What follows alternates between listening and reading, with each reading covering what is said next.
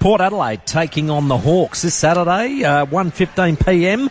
Should be a cracker. We got the backline coach on the line, Nathan Bassett. G'day, Bass. Hey, mate, the young Hawks, they like to link up with their fast hands and they like to really play on quickly, don't they? Yeah, they do. They've certainly been throwing the ball around and they've been creating lots of scoring opportunities and, in some ways teams have been lucky they haven't taken them so far. They've probably missed more than most, but, they've played some good footy. Certainly have. Hey, mate, in your area, Dan Houston, what do you reckon the area is that he's improved in the most? He's having a stellar year. I don't think it's necessarily that significant an improvement in terms of what he's doing. It's more the role that he's been given at the moment that sort of allows him to shine that little bit more. So, he's probably played more that Darcy Byrne-Jones role this season and his ability to look after the back of the stoppage and then link up in general play has been exceptional. And another one, Kane Farrell, the work he's done on some of the small forwards has been very good. Would you like to perhaps see him just maybe get a few more entries inside 50 with his leg? I mean, last week he had probably his best game playing in defence. I think he had 23 and cleaned up ground balls really nicely, and I thought his work from the transition from offence to defence and back again was excellent. So I think we've seen some good growth with Kane the last 2 weeks. He's been getting better as a defender, and probably for us as coaches, maybe just lowering our expectations a little bit on the amount of time he's going to touch the footy, and know that probably that row back from the high defenders, he does a really good job on smaller people. Yeah. Bass, Tom Jonas left out. How did that discussion roll? Yeah, I've been chatting with Tom for a little while. I mean, we've got a relatively deep group of defenders, and there's a couple of younger ones in there that have been doing a really good job. I mean, Tom's played okay this year without being exceptional. I think he's still defended quite well, but it's been more the depth and what the other guys have been able to do around him that challenged his position. And this week, I'm sure he'll put his best step forward to get back into the side and play good footy in the SNFL. Travis Boak, I can't remember the last time he missed 2 games in a row. He must be sore. Do you think this will be it? He'll be back next week? What's his status? He'll be back this year.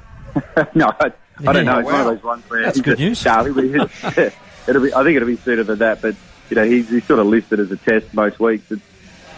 But probably he won't be far away. Yeah, I can't say it'll definitely be next week, but he won't be far away. Okay, and Charlie's the last one. Sounds like it's worse than first thought. This will be his 4th week out. He last played in round 8. What's happened there? Oh, it was that little quad injury, which they weren't sure how significant it was. He still, if we were desperate this week, he would be able to play. Okay. When he trained yesterday, and which I think it was the St Kilda game where we were desperate, and he did put his hand up. I think he's moving about as well as that at the moment. So we'd expect him to be going a little bit better next week, and it gives Ollie Lord another chance to play AFL footy with Charlie sitting out this week, and it probably helps Todd settle in a bit more with his role too as a forward. Awesome. The mid-season draft got Quinton Narkle. Everybody excited there? Yeah, he's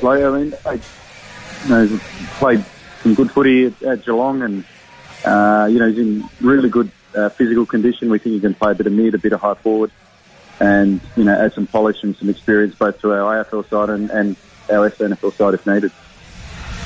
And I was reading yesterday, young Bryn Teakle has hurt his foot.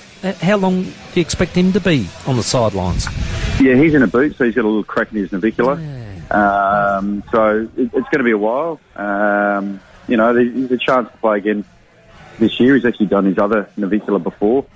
So this is the other foot now. So, he had a pretty good game on the weekend against North, and his follow-up work was good. So it's a shame for Bryn, but, hopefully can get himself in good condition and play the back end of the year. And some good news for Orazio Vantasia. They're going to head out for the Maggies tomorrow? Yeah, there's some good ins for the Maggies on Sunday this week. Yeah. So, it's nice to get some experience back, and most of our guys on the park at the moment. Minus a couple of the older guys in Charlie and Trav. But it's good to have him back out there. Hopefully, he can string together some good footy because his best is top end AFL quality, and it'd be pretty handy to have that walk back into the AFL side. Now, we look forward to that on Sunday, and we look forward to the big game tomorrow against the Hawks on Saturday at Adelaide Oval. All the best with the record-breaking 9 in a row, Bass. Thank you.